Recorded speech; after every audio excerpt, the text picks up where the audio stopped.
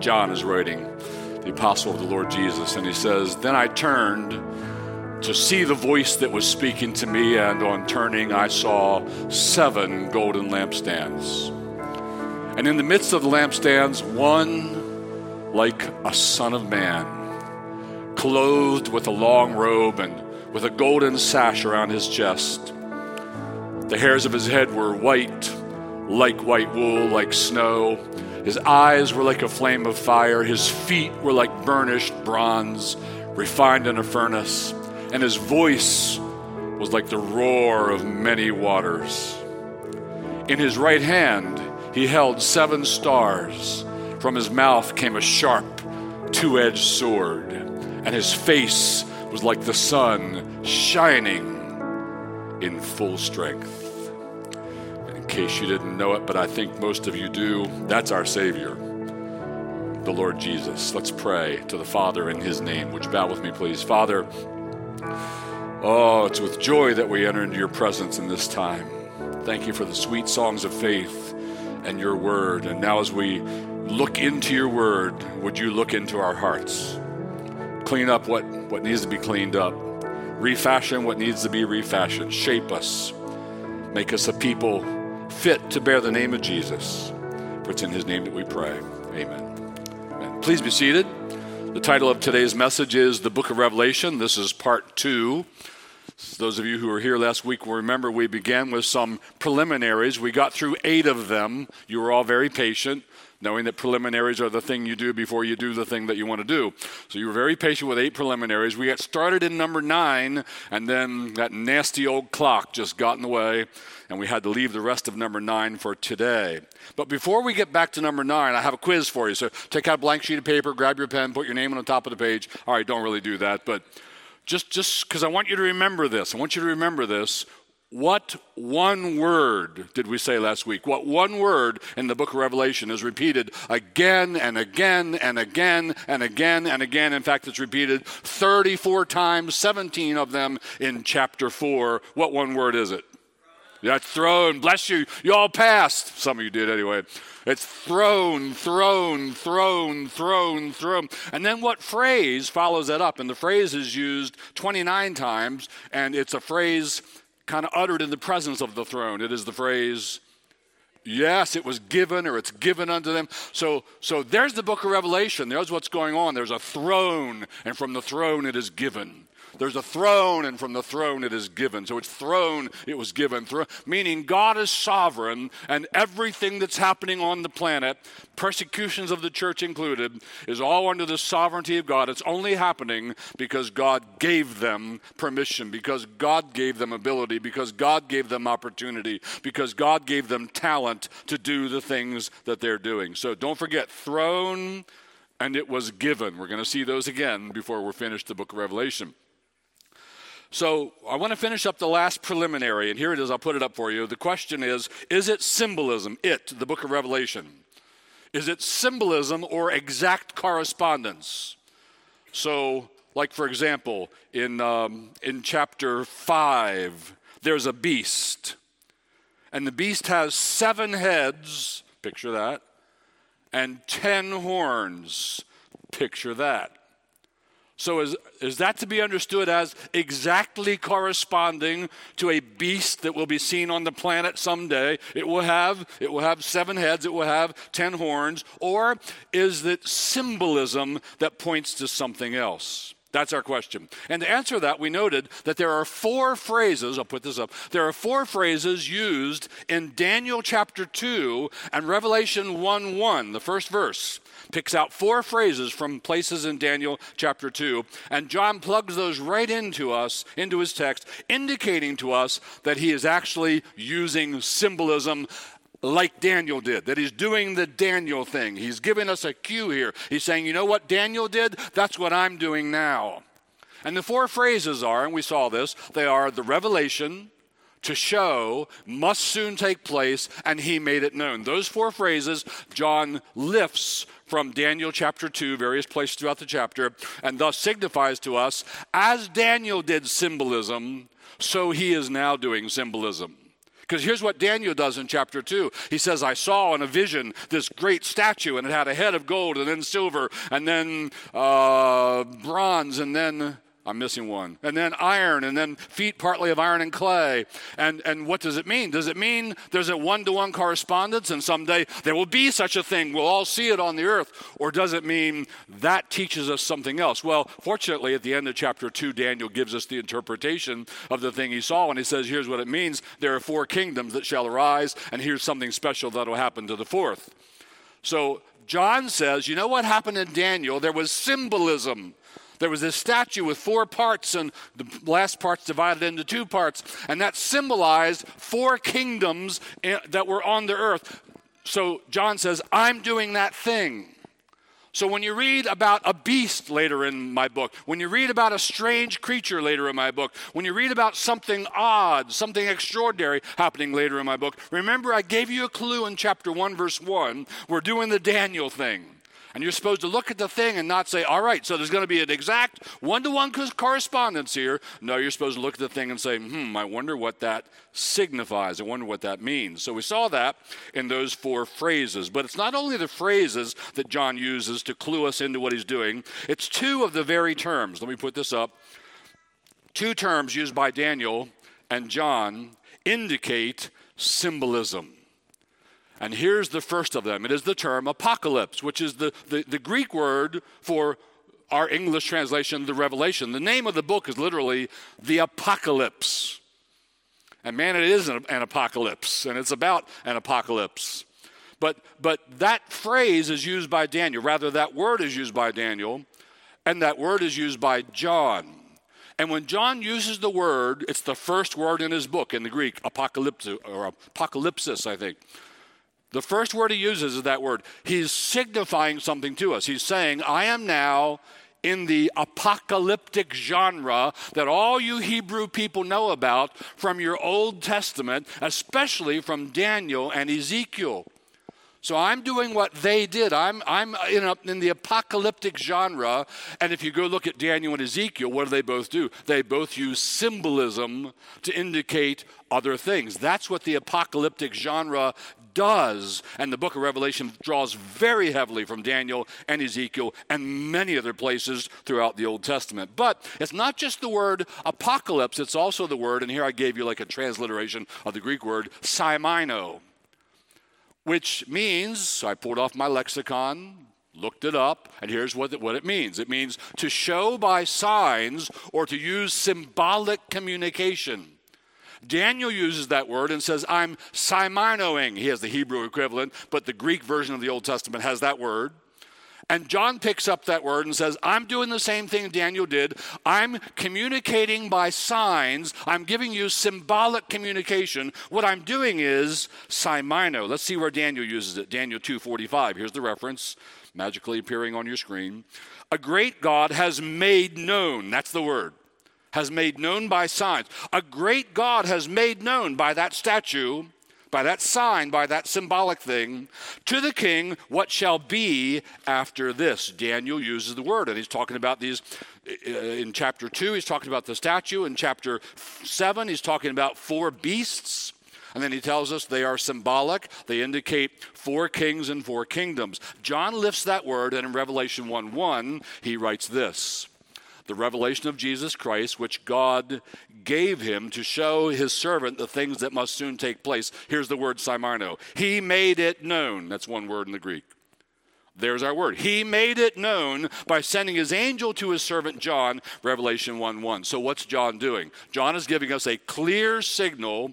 You know the thing that's the apocalyptic genre? You know the word that Daniel used, indicating things by symbolism and by signs? Yes, you're to understand from my first verse and my first word even, that's what we have here in the book that I'm writing to you. So John is telling us that when he talks about, say, beasts, he's doing the same as Daniel did in chapter 2 and in chapter 7. He's actually talking about kings and kingdoms and world powers. So in the first verse, we are given 4 phrases And within those phrases, two terms that link us very deeply into Daniel, Ezekiel, and other Old Testament prophetic genre portions of Scripture. Verse 1 teaches us to expect communication by symbolism, not by exact correspondence. Okay.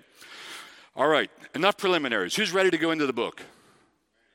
Oh, that sounded pretty good. All right, I'll take that. And it's the early service, and you all sound awake. So we're going into the first 3 chapters where we have Jesus moving among the churches. And guess how I'm going to start moving into the book with you now? I have what I'll call 4 key facts. That's another term for more preliminaries. 4 key facts about the 7 churches of Asia Minor. So before we jump into the churches, there's 4 things I want you to know about them. Keep them in mind. When we finish the churches, I have a list of things that will reflect back on what we have seen. Here's the thing, number 1, I want you to know about the 7 churches. 1, they represent all churches in every era. They're representative churches you'll find in any place in church history. There's a church like the Ephesian. There's a church like the Laodicean. There's a church like Smyrna. You'll find them in every era of church history. Now, I think everybody agrees with that, but some people go beyond that and say, well, actually, the first church is representative of the first 350 years of church history, and the second church, that's what the church was basically like in this next time period and the next time period. And if you Google this, 7 churches of Revelation, you're going to get a whole lot of charts and diagrams saying the first church was this many years, second church is that many years, third church is that many years. Problem is, historians tell us they really can't find any rational correspondence between what the church was, the first one, and what that first time period is like. Fact of the matter is, what John is telling us is, you'll find all of these at any time. You'll find churches like these at any time. They're representative of every time period. All of them are. And we know that for a couple reasons. 1, all 7 of them were there. It wasn't like you only had church number 1 then. Now, you had 1 and 2 and 3 and 4 and 5 and 7. You had the whole thing. You had them all there. And furthermore, the number 7 is one of John's favorite numbers. You know that, don't you? And 7 is the number of completion, the number of perfectness. Like, there were many more than 7 churches around. He could have had 9 or 12 or 27, but he picked 7, saying, I'm giving you a perfect representation of what you'll find churches to be like at any time in church history. It's his perfect number, by the way, for future reference, as opposed to the number 6, which means, didn't quite make the cut. 666, incomplete, 666, not too good, not too good, not too good, short of the mark, short of the mark, short of the mark. But 7 means, here's the perfect number. I could have picked 23 churches. There were that many on the planet. I'm giving you 7. They're representative of what you'll find throughout the era. Furthermore, each of the individual 7 letters to 7 churches ends with the phrase, hear, if you have ears to hear what the Spirit says to the churches. So what is said in the first one is said to the churches. What's in the second one? To the churches. What's in the third one? To the churches. So that all the churches will read about church number 1 and say, oh man, we better look at ourselves. Are we like that? And all the churches will look at number 2. We better look at that one. And man, are we like that? So we, Cornerstone people, ought to look at each of these 7 churches and say, oh Lord God of heaven and earth, speak to us. Oh, head of the church, speak to us and reveal to us if we have some of these problems, show it to us. Our eyes are open to you, Lord. And if we deserve some of the blessings, then help us to recognize how blessed we are. But these 7 represent all churches in every era. So that's your first key fact. It's not a preliminary. It's a key fact, all right? Here's a second key fact you need to know about them. They're all persecuted. Every one of them. They're persecuted.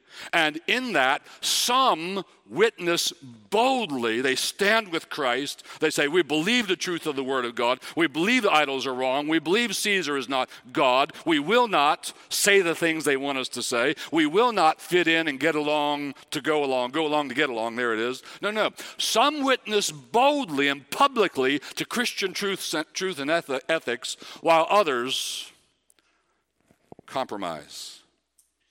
Others are like, you can go to the idol temple because you know it doesn't really mean anything. you can say, yes, Caesar's God, because you know it's not really true and you don't really mean it. So just, fit in, be a team player, go along, don't cause trouble, don't make waves. No, some churches compromised, others witnessed boldly and publicly to Christian truth. But a key here is they're all persecuted. And the two things that they're mainly persecuted for are, I just mentioned them. One is it was demanded that they participate in emperor worship. The cult of the emperor was intense at this time. It was under Diocletian, the Roman governor, and you had to. You couldn't live life without somewhere affirming. You couldn't go to work and work parties and work events without affirming Caesar is God. It was that. And then it was other idols of the peoples of that era, just as we have idols in our era. And if you didn't offer something to the idols, you're not going to be in the trade guild. And if you're not in the trade guild, you don't have a job. If you don't have a job, you and your family are up the creek. So this was the problem they were facing. Throughout the book, they were persecuted. Those were the two big things. Say Caesar is God. Offer some incense to an idol to keep your job and stay in the trade guild. And Jesus is drawing the line and saying some of them compromised and found ways to rationalize it. And some of them refused, and they suffered fiercely because of it. So they were persecuted. I want you to know that. Here's the third key fact about them. Their earthly experience is caused, this is so cool. It's caused and explained in the rest of the book. Now this is crucial. You got to get this. You must understand this. Here's the question. Let's ask this question. Why are we introduced to the Son of Man in chapter 1, and then we get the 7 churches in chapters 2 and 3. What are they in there for? They were 7 churches of Asia Minor, 1st century. And then we jump from there, chapters 4 and 5 are up in heaven, and from there on the book goes crazy, and all this extraordinary stuff happens. Why do we have that composition? Why that order? Why do you get, here's who Jesus is, here are 7 churches from the 1st century, and here's, all this other crazy stuff. What's the connection between those 7 churches and all of that? And here's what you need to understand, and it'll really open up the book for you. All of that is telling us that's what's going on over and above and under and beside and around and through those 7 churches and all churches in all of church history. Do you follow me? So the rest of the book is saying, the first couple chapters say, let's look at them on earth. Here's what they look like. Here are their strengths. Here's their weaknesses. Here's what they're doing right. Here's what they're doing wrong.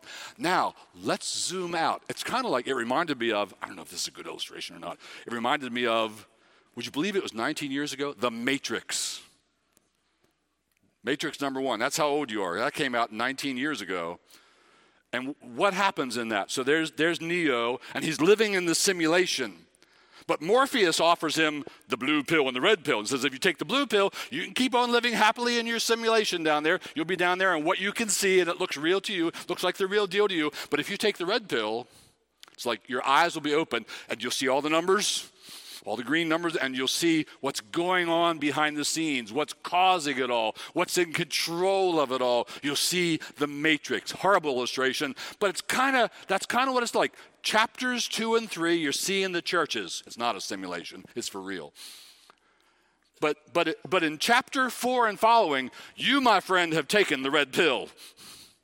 And your eyes are now being opened to all the stuff that's moving above it and under it and inside it and through it that's invisible to the human eye. And so all of that is over these 7 churches. All of that is explaining to them, here's why you're suffering, here's why you're persecuted, here's why there's war, here's why there's everything else, because there's this heavenly conflict going on, and it drips down onto the earth all over the place.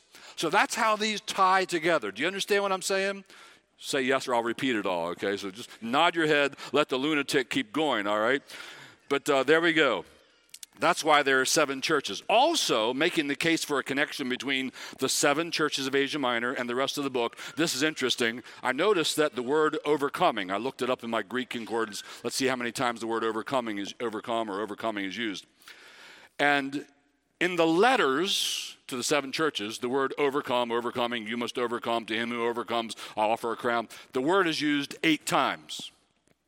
Guess how many times the word is used in the rest of the book, in the apocalyptic part of it? 8 times. They are overcoming or not. They need to overcome. There's a blessing and a promise if they'll overcome. In the rest of the book, we see the heavenly stuff going on that gives them their problems and their challenges, and we see that what they need to do is overcome. It's a book about God is on his throne. He's allowing these things to happen. You must overcome. The church of Jesus Christ must overcome, and all the true believers will. So it's like this. First we see 7 churches on earth, then we go with John into the Spirit.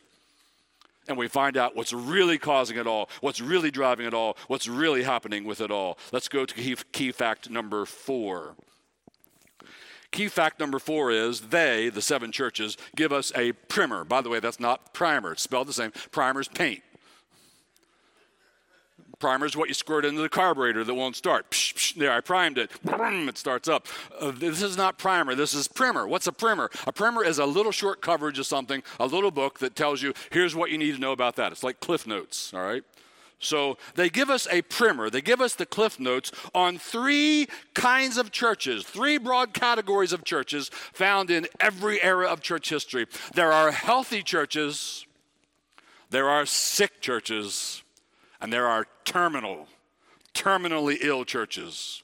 And we see each of those in these 7. 3 of them are healthy. 3 of them are sick. 1 of them is terminally ill. It's dead. And in every era of church history, we can expect to find all of those. I don't know if they're always in that proportion. It doesn't say that. Sometimes maybe there's more healthy, but sometimes maybe there's more sick. Sometimes maybe there's more terminal. But we'll see all of these at any time in church history, especially as it pertains to persecution, standing, or fitting in. And in these letters, all of them, Dr. Jesus gets out his spiritual stethoscope and he diagnoses the health of church number 1, and he tells us. Church number 2, he tells us. Church number 3, he listens to their heartbeat, and he tells us. So there's Jesus diagnosing, this one's healthy, this one's ill, this one's terminal. You ought to learn from this. You ought to look at your church and assess your own strength and see what temptations are coming to your church so that you might stay in the healthy zone and not wind up in the sick or the terminal zone. So, all right, enough key facts about the churches. Let's jump in.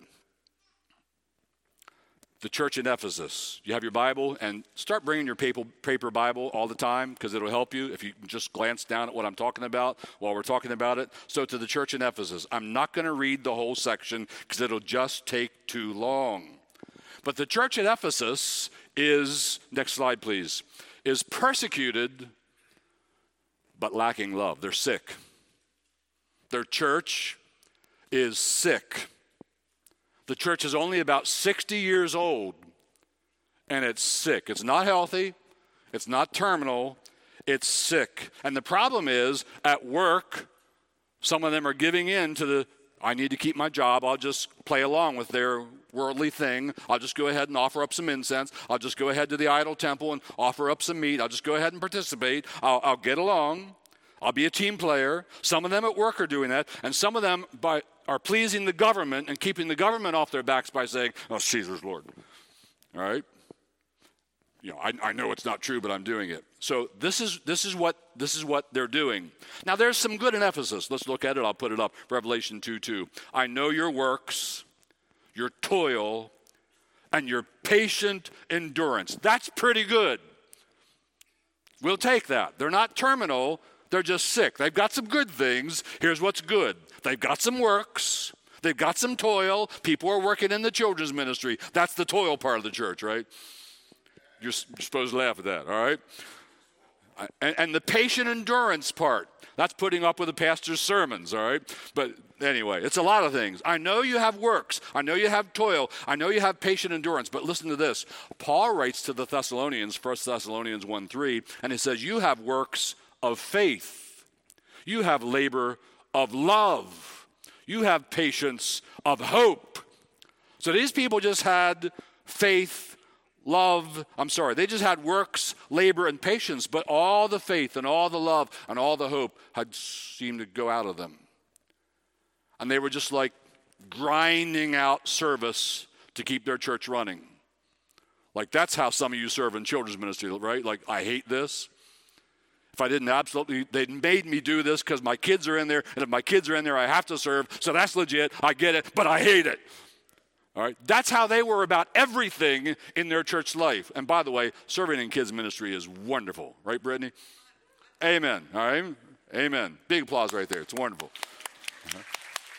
You ought to all sign up, especially if you put one in. You ought to help.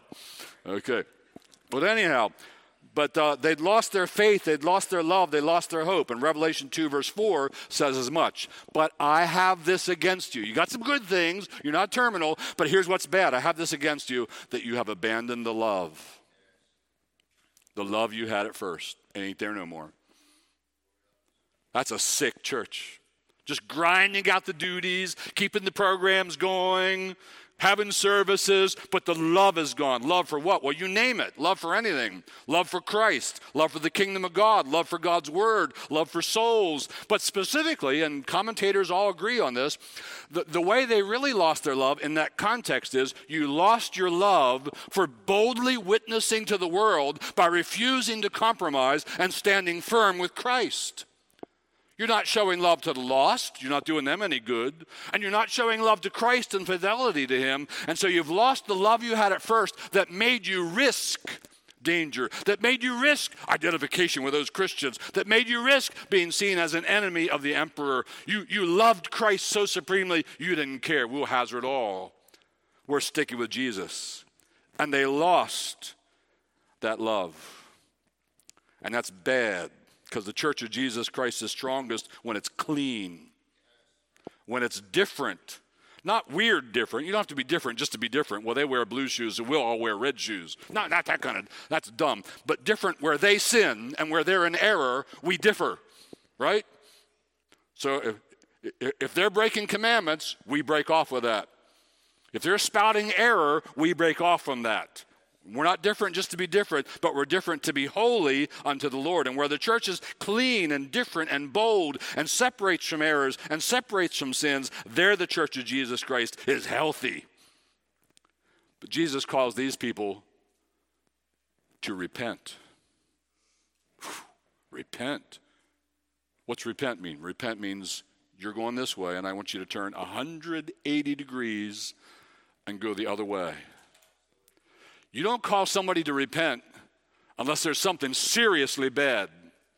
The word repent indicates to us it is seriously bad when a church is cold. It is seriously bad when people have lost their passion and their first love for Jesus Christ. So that's Ephesus.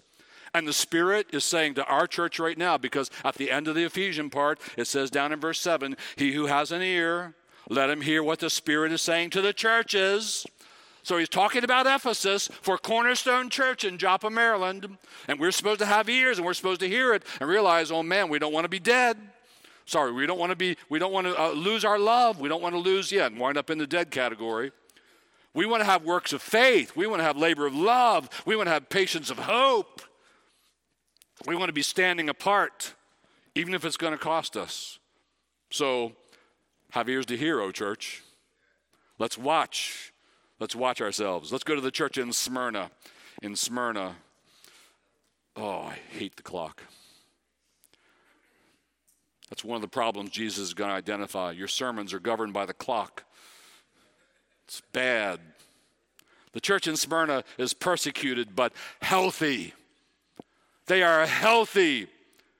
They're all good and no bad. There's nothing bad said about them. Let's look, Revelation 2:9. He says, I know your tribulation and your poverty. See, they're all persecuted. And because of their persecution, they're in poverty. They lost their jobs. They got booted out of the trade guild. They can't go to work anymore. And they're living in literal physical poverty because of their stand for the gospel, because of their public witness and identification with Jesus Christ. And Jesus says, I know. It hasn't slipped my notice.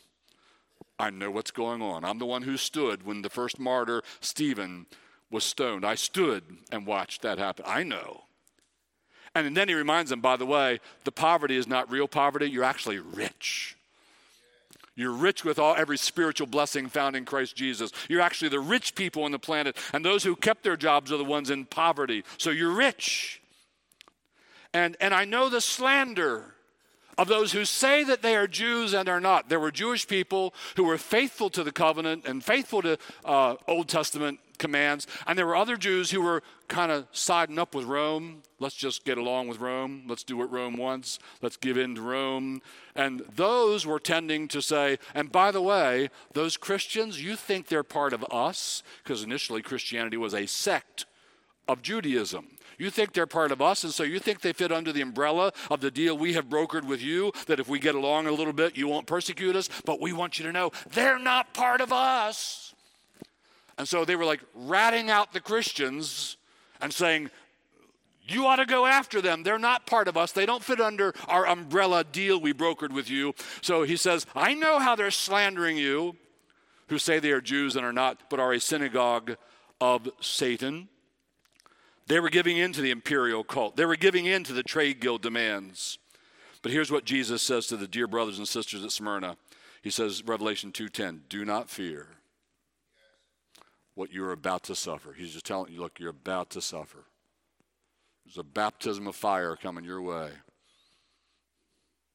I wonder what would happen in Cornerstone Church if Jesus appeared over here somewhere and said, Cornerstone, I want you all to know you're about to suffer. Don't fear. How many of you would be like, well, I might not come back next Sunday? No, don't fear what you're about to suffer. Well, what are we going to suffer? Here it is. Behold, the devil. Now we're in chapters 4 and following. We're seeing the unseen. Here's what's really going on. I'll give you a glimpse ahead. It's the devil. The devil is about to throw some of you into prison. Oh, no, it's Rome who did that with the help of those Jewish people who sided with Rome. No, it's the devil. He's behind it. And he's about to throw some of you in prison. And imagine if tomorrow, who should I pick on? I just happened to glance at Brittany. So, Brittany, imagine if you're in prison tomorrow. There's Emily. Imagine, why is it all girls I'm looking at? There's Emily. Put all the women in prison. Emily's in jail tomorrow because she's standing with Christ. She did not deny his name. She would not say the words. She said, you can't put those Caesar words in my mouth. He is not God. There's one God. He's the Lord. I worship him and him only. And they say, all right, put your hands out. You're going to jail.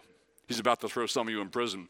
That you may be tested. He's only doing it because it's given unto him, and God has other purposes that the devil doesn't even imagine. And he's going to refine the church and purify the church. Always persecution purifies the church, right? Yeah. When the heat comes, the bugs run. Those that weren't really in the faith, they disappear. So don't fear it. It's that you may be tested. And it's only going to happen for 10 days, a short period of time that you'll have tribulation. Be faithful unto death, and I'll give you the crown of life. So brothers and sisters of Cornerstone, this is a healthy church. They're persecuted, but they're healthy. Apparently, they're willing to go to jail. They're willing to be put to death rather than just say, okay, I'll burn a little incense into the idol. Rather than just say, okay, I know it isn't true, so I'll just say it. Get along. Caesar's God. No, they were sticklers for truth. We can only say what is true. We will not say the words that are lies, even if it means death. How many of you really think like, yep, I would die rather than say those words that are lies? That's a strong church. That's a healthy church. They're strong in persecution. They stand in persecution. They don't hide their faithful witness in persecution. They're distinct in persecution. They're robust in persecution. They don't compromise in persecution. They don't participate and rationalize, and instead they get persecuted. They're bold, they're strong, they're forthright, but that's the kind of church that reaches people and attracts them to the gospel and the Lord Jesus Christ. A healthy church. Bless the Lord. There were and are healthy churches in every era of church history. And I have to tell you, I don't want to sound like I have some imagined estimation of our church, but I always think of this church as being healthy. I think you guys are healthy. So what this healthy church says to me is it's like a warning. There's what makes the church healthy. I think we're identified with that church more than the other. Let's make sure we stay there. Let's make sure we stand in that. Let's be that kind of a healthy church. Let's go on to the third church, the church in Pergamum. It is persecuted but compromising. It's sick. Look at Revelation 2:14. But I have a few things against you. You have some there who hold the teaching of Balaam, who taught Balak to put a stumbling block before the sons of Israel so that they might eat food sacrificed to idols. Now, Paul makes it clear in 1 Corinthians, you're allowed to go to the market and buy that food and take it home and grill it and eat it. That's okay. But that's not what these people were doing. These people were going to the idol temple. They were going to the celebration. They were going to the, quote, worship, and they were eating as part of the worship, and that we must not do. And Paul made that clear, and that's what John's talking about. And Balak taught the sons of Israel, look, you can just play along and get along. Don't make such a big deal out of meat. It's just a piece of meat. You know there's no idol. You know it really means nothing. Just say in your heart it means nothing. Go into the temple. Don't lose your job over that. Just get along. That's what Balak did to the people of Israel, that they might eat food sacrificed to idols and practice sexual immorality. Like, look, it's just the body. Paul to the Corinthians, it's just the body. That's what they said. And he says, no, your body is made for food, but it's not made for that. All right? Don't join your body to an immoral situation there. But there were people saying, we can get along with the idolatry. We can get along with the immorality. It's part of the temple worship. It's okay. You know better. It's just the body. It doesn't matter. Don't lose your job over this. So he says, I have a few things against you. You have some there. There were some actually in their church saying, psst, psst, psst. You can say Caesar's God. Here's how, and a rationalization. We have a new way of interpreting the passages. Right? We've done some new exegesis, and in light of recent discoveries, we have found out that actually you're allowed to go into the temple, and you're allowed to eat the meat that's being offered there, and you're allowed to involve yourself with temple prostitutes, and you're allowed to say Caesar is God. So you don't have to lose your job. You don't have to go to jail. You don't have to, and we can just fit in with the world. There were some in the church in Pergamum who were saying such things. They were doing the teaching of Balaam. Now, what is the point? What was the church in Pergamum supposed to do? What are they supposed to do with those people? Stop them. Zip it. Out the door. That's not welcome in here. You know, I always see these Chinese, maybe I'm cynical.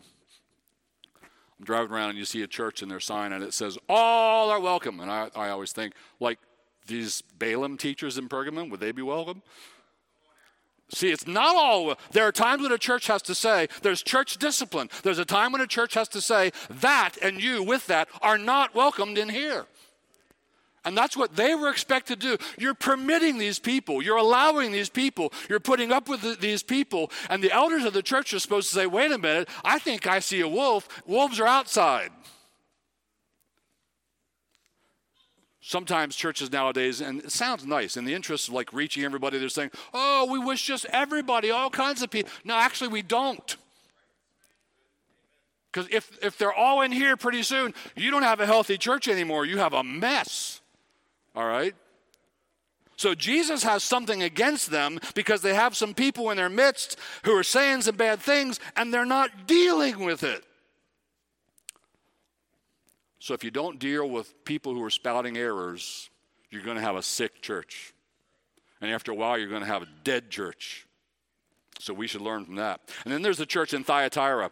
It's persecuted but tolerant. It's sick. Look at what it says, Revelation 2:20. But I have this against you, that you tolerate. See, they're tolerant. You tolerate that woman Jezebel. Now, there wasn't someone actually named Jezebel in their church. Jezebel was picking up an idea from an Old Testament story. There was a Jezebel who led God's old covenant people into sin. And so Jesus is saying to Thyatira, you have a woman like Jezebel who calls herself a prophetess and is teaching and seducing. That's what they're always doing, seducing. Paul says to the Ephesian elders in Acts chapter 20 that they may draw men and women after themselves. They're seducing my servants to practice sexual immorality and to eat food sacrificed to idols. Same thing. There was this Jezebel woman, and she's teaching in the church, look, you can keep your job. You know there's no such thing as an idol. There's only one God. You know that in your heart. So just get along. Just compromise a little bit. Just utter it under your breath. And Jesus Christ says, I have something against you. You're tolerant. Tolerance is one of the big words in our day, right? We're all supposed to be tolerant.